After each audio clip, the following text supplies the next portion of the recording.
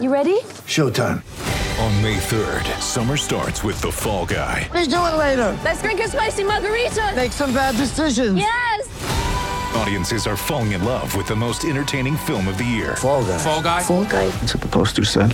See Ryan Gosling and Emily Blunt in the movie critics say exists to make you happy. Trying to make it out? Nope. Because I don't either. It's not what I'm into right now. What are you into? Talking. Yeah. The Fall Guy. Only in theaters May 3rd. Rated PG-13.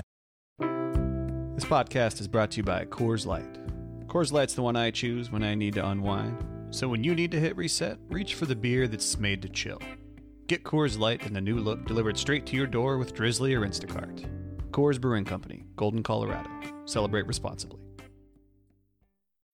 Honestly, you know, I'm looking at this as my sort of last and final opportunity. If this doesn't work out, if I don't make this work, and if this doesn't work out, at that point, I don't see ever getting back to playing, right? From the beginning, this podcast was always supposed to be 6 episodes. But as we were making it, news of Freddie Adu potentially playing again started to circulate. And just last fall, he actually signed somewhere for the first time in 2 years. You may have heard that news, or maybe not. Freddie's signing at 31 was much quieter than his first at 13. No press conference this time. Young Mr. Freddie Adu. No interviews. I don't want it to get too serious. No fans. There was none of that. This time, it was basically just us watching. You, me, and this podcast. You and I are some of the only people still closely following Freddie. And we're the only ones who sat down with him after his recent signing. Something I never expected to be doing because I never expected Freddie would play again, especially not abroad. Everybody we talked to in this podcast, they too were skeptical Freddie would ever play again. But they did hope this day would come. I will always love Freddie. He will always have a piece of my heart. I'm excited for him. Whatever channel, or network is covering it, I will get it on demand or I'll get a subscription to it so I can watch Freddie play. He's still got a whole life ahead of him, so I'll be interested to see what he does. It is a fascinating and curious story and time in our American soccer history, the Freddie Adu saga. If there's anything to hang our hat on or hope on, that's what I would love to see. I would still love to see him play again at any level. I don't know. I would love to see it. Since 2018, when Eric Winalda cut Freddie from the Las Vegas Lights, Freddie has kept working to catch another coach's attention. He kept hoping he would get the pleasure of playing again. He kept trying to get healthy. He just kept at it, mainly because he needed to. I love soccer. I know a lot of people had given up on me, thought I would never play again, but I wanted to keep playing. I never once thought that I was done. Not once. It wasn't a great time, because I wasn't playing, and it was weird. Like, when I'm not playing, when I'm not involved in it like that, it's really weird because I don't know my life without soccer, without being in the team, without being in the locker room, without preparing for games. You know what I'm saying? Like, having practices in the morning. It was different. It really was. That love of the game is what has propelled Freddie all career long. It's what pushes a lot of top athletes. It took Freddie to the peak of MLS in more ways than one. And today, it's what has taken him half a world away to his 14th club, where he'll be a 31-year-old veteran star surrounded by a bunch of younger players searching for their own stardom. This is a perfect opportunity for me. I'm not going in at the top division right now that I'm going to go and, sit and play some games and not play. This is going to give me an opportunity to just play, and get back into form, get back into actual playing shape and into form, and then hopefully take it from there. Because I just turned 31 a couple months back, and, in this day and age, 31 ain't that old, right? So remember, this love of playing soccer is how it's always been for Freddie. We were just playing soccer at recess, and one of the kids, he said, "Hey, you're really good at soccer." And I'm like, yeah, that's all I do. I played it my whole life. This love has also caused a lot of struggle for Freddie. I'm the type of player that if I'm starting, And if I have that responsibility, you'll get more out of me than when you bring me off the bench. This love is what makes up most of Freddie Adu. Grant, I love soccer so much. I just don't see myself without the sport. I gotta play. Soon, this love might bring Freddie back a bit more of the life that he truly lives for. I am very excited to get back to playing. I just want to play. You know what I mean? Like, I just want to play. Welcome to American Prodigy. I'm Grant Wall. Okay, so, I've been sort of away from soccer for a while. Like the past 2019, I didn't play at all whatsoever. My plan was always to get back to playing into 2020, obviously. But COVID, everything, it just kind of sort of changed the plans up a little bit. But during the pandemic, Freddie had an unusual routine like all of us. Besides training, there wasn't much to do except watch games on TV, hang around, and check social media. And for Freddie, most of his notifications to this day still revolve around one thing: the globally popular video game simulation, Football Manager. I get so many messages, right? On Instagram, on Twitter, and whatnot. 80% of that is about Football Manager. Apparently, I'm like a legend. And you know what? I'll take being a legend any day and anything. In the game, 2004, Freddie Adu was as dominant as Bo Jackson was on the old Tecmo Bowl video games, which is to say, a simulation legend. In a Twitter poll conducted in 2019 by Sports Bible with more than 17,000 respondents, Adu was chosen the greatest Football Manager wonder kid of all time, winning in a landslide. When Freddie gets discussed on social media, there's a good chance it's about the simulation, not the real thing. Apparently, I helped a lot of people win a lot of leagues. And you know, hey, it's great. I hear that all the time, man. I really do. And I never played it either. But, I started looking into it a little bit when I was starting to get a lot of messages. And now I'm like, wow, apparently I'm a Football Manager legend. So, you can refer to me as Football Manager legend. I'm cool with that.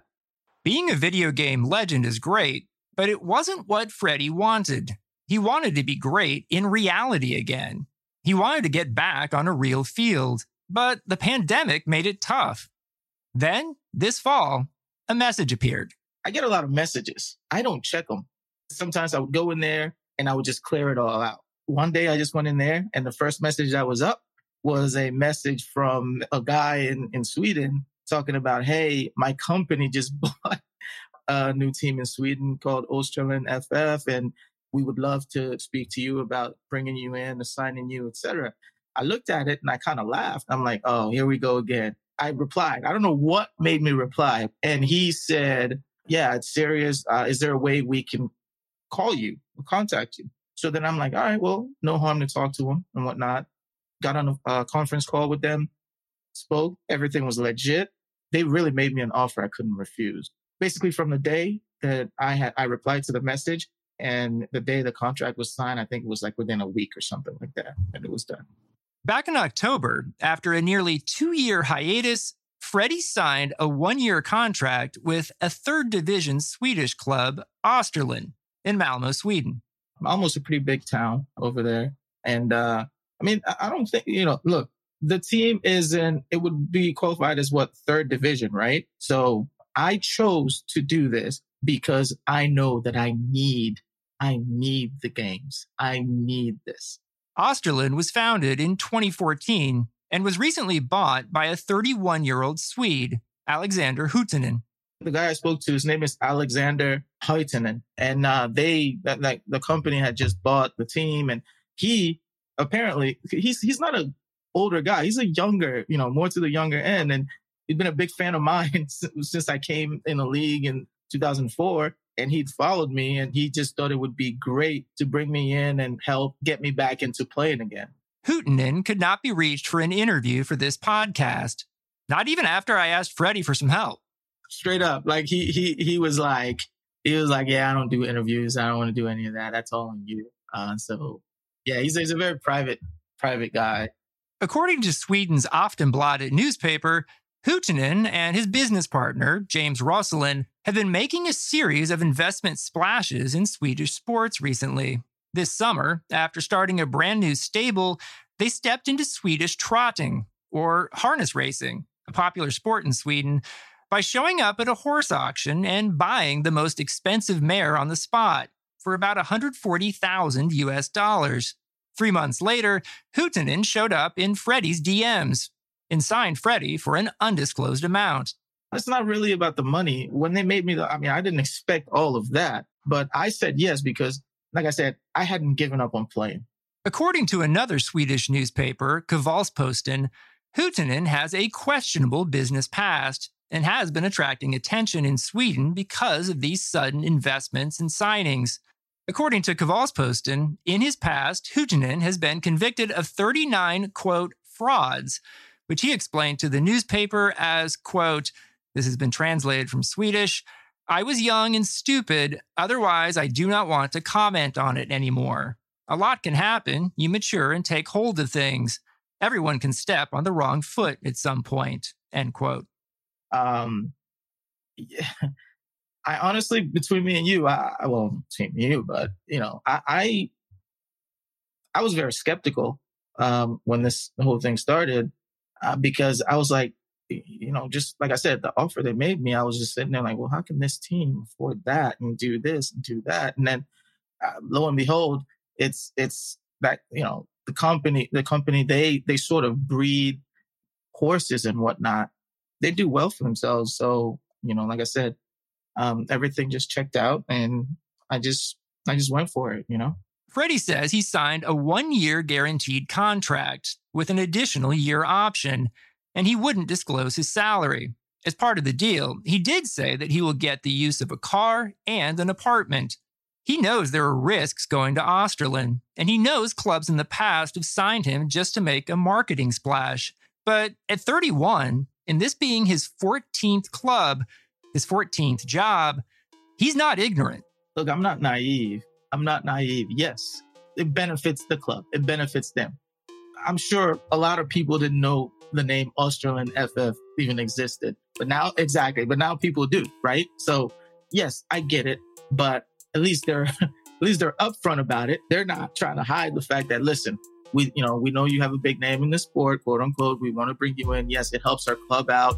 We want to get better players in because, having you in hopefully helps us get better players in, eyeballs in our team. But we just want to win. We want to get to the top league as fast as possible. That's their goal. I'm not naive. I get it. But at least I know how to deal with it much better now than before. Before I was a little bit naive. I went in there and I'm like, oh, yeah, they're bringing me in. I'm going to play. Boom. And then when you get there, they're like, do this interview, do that interview, go do that. And then it's just basically just becomes a big clown show sometimes. This time we're all on the same page. And that's really the first time in a long time that I think I feel comfortable going into a situation, sort of like this, into a new team. Just as you or I would walk into our 14th job differently than how we walked into our first, you can tell Freddie's seeing things differently too. He's seeing more. He'll walk into the Österlen locker room very differently from how he walked into DC United's. At Österlen, he knows what he needs and what he doesn't. I went into DC with a lot of hype, a lot of anticipation. It was just big, it was huge. I just want to go in as one of the guys. I really do. It might not be like that, but from all my experiences, this is what I really hope it is. For me, I'll do whatever it takes. I'm just going to be one of the guys, get in there, train, play, nothing, no special treatment, no. I'm one of the guys. I'm coming in and I just want to help the team get promoted and do what I got to do. These days, everything is go, go, go. It's nothing but nonstop hustle and bustle all the time. And all of us could stand to hit that reset button now and again. And when you do, make sure you do it with an ice cold Coors Light. Mountain cold refreshment straight from the Rockies. Coors Light is cold lagered, cold filtered, and cold packaged. It's literally made to chill.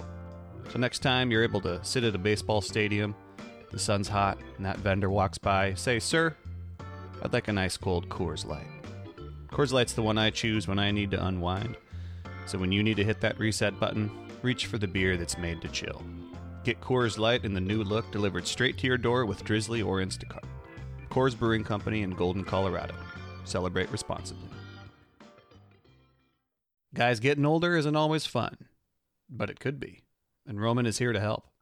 With Roman, you can get a free online evaluation for erectile dysfunction and hair loss, all from the comfort and privacy of your own home. A U.S. licensed healthcare professional will work with you to find the best treatment plan. If medication is appropriate, it ships to you free with 2-day shipping.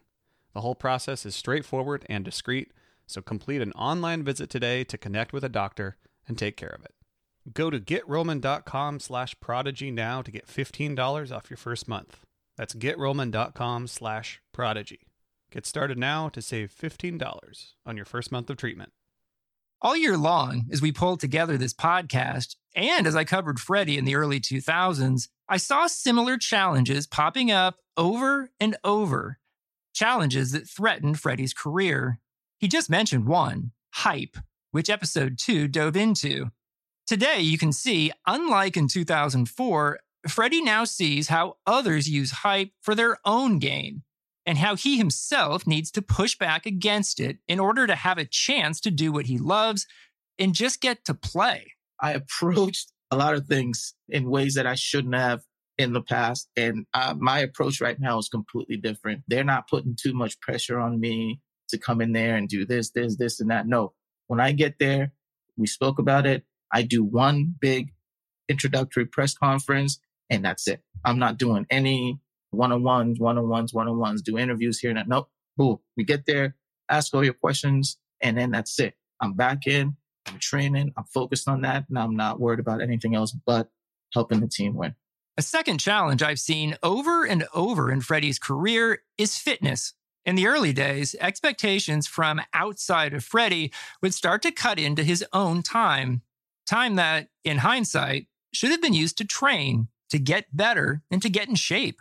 Eric Ronaldo remembers seeing all those missed hours catch up to Freddie. The problem was that we were trying to figure out so hard how to sell the game. They made him make 6 appearances and 2 commercials and 2 practices and still start. And then I'm up in the booth going, he doesn't look like he's 90 minutes fit. Freddie's own expectations and standards surrounding fitness varied too, though. He was never exactly a gym rat. His mental coach, Trevor Moawad, said it sometimes took 5 people to get Freddie in the weight room. I would show up sometimes to preseason without having to go through, basically just not prepared. And I'm just being honest. I was not prepared. And then I would go in, and then my lower back will act up in the first week of training because I wasn't ready. And then that would set me back. The season would start and I would not be a starter. It'll take me a long time to get back in. And, these are the little things that I never did in the past. And I am determined not to repeat that again. A third challenge was position, where everyone, including Freddie, thought Freddie fit best on the field. DC United put Freddie on the wing. Salt Lake liked him as a withdrawn forward. Other teams moved him all over the field trying to unlock his potential. But Freddie always saw himself as a central attacking midfielder, a number 10. John Ellinger remembers debating about it all the way back when Freddie was 12. Freddie would always call himself an attacking center midfielder. And we said, you're not an attacking center midfielder. You're a forward who likes to play attacking midfielder. This time around, the new team and Freddie agree where Freddie should play. In the past, when I would go to teams, we wouldn't discuss things like this. And I would get there and I'll be using completely different roles that sometimes just don't suit you. Any team that I ever played for, national team, club team, whatever, my best ball has always come from just playing as a 10/attacking midfielder. That's my position. That's always been my position. That's where I play my best. A fourth and final challenge in Freddie's career is the biggest and most important to Freddie, the expectation of playing time. From Freddie himself, but also from the people surrounding him. I could sense Freddie changing a little bit, not completely, but a little bit. It was the second year, and you could tell that he wanted more playing time. But the thing that was interesting was I didn't always sense, and even to this day thinking about it, I didn't always sense that it was truly Freddie thinking that or saying that. At Osterland, Freddie's trying to avoid all his past drama about playing and not playing. Going to Sweden, he says, gives him an opportunity to do exactly what he wants and what he thinks he needs. That's why I decided ultimately to sign with Östersund, because this really does present me with an opportunity to play and just build on it.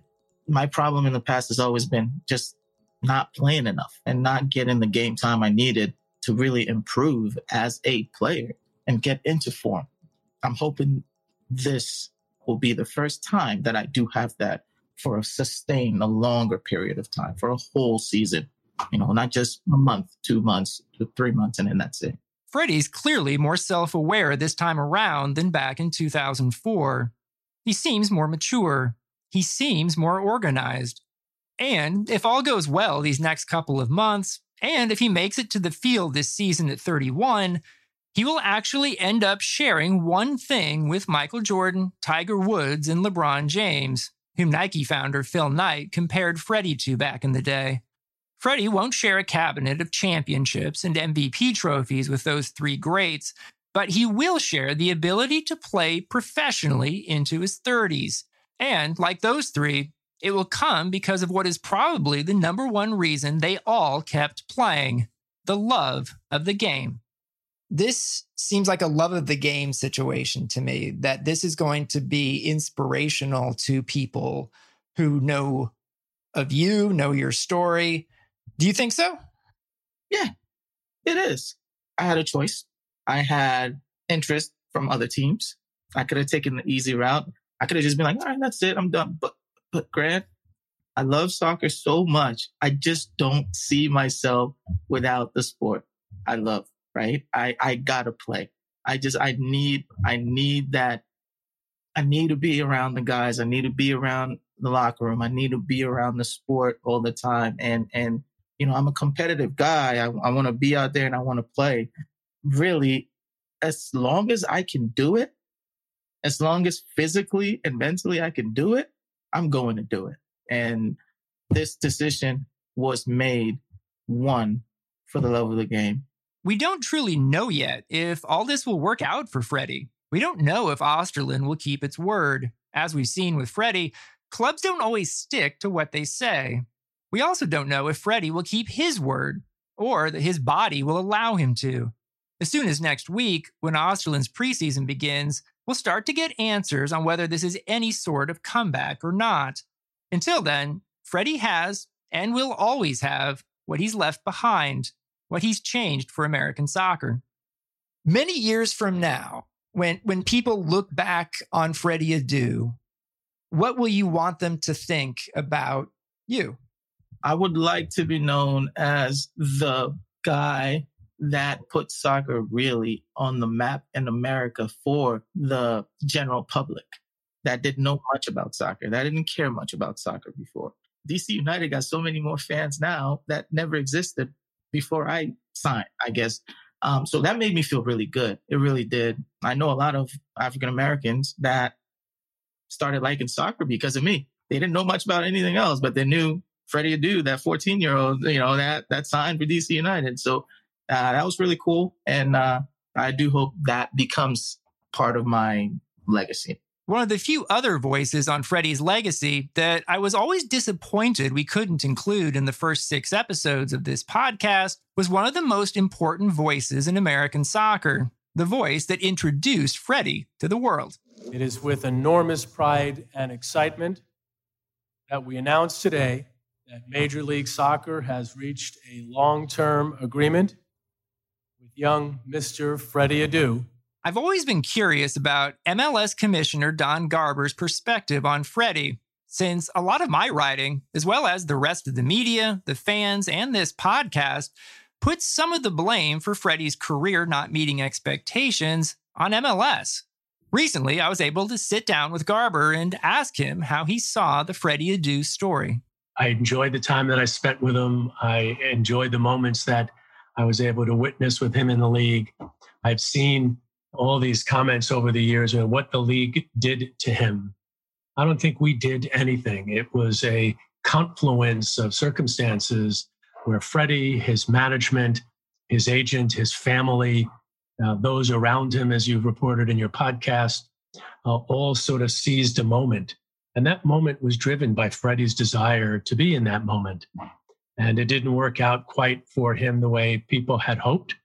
We all remind ourselves, I hear it every time there's a young, great player, let's not over promote this guy so that X doesn't happen. I don't think this is about individuals or entities making those decisions. These are things that just create a life of their own. And that's what happened with Freddie. I want to be clear here.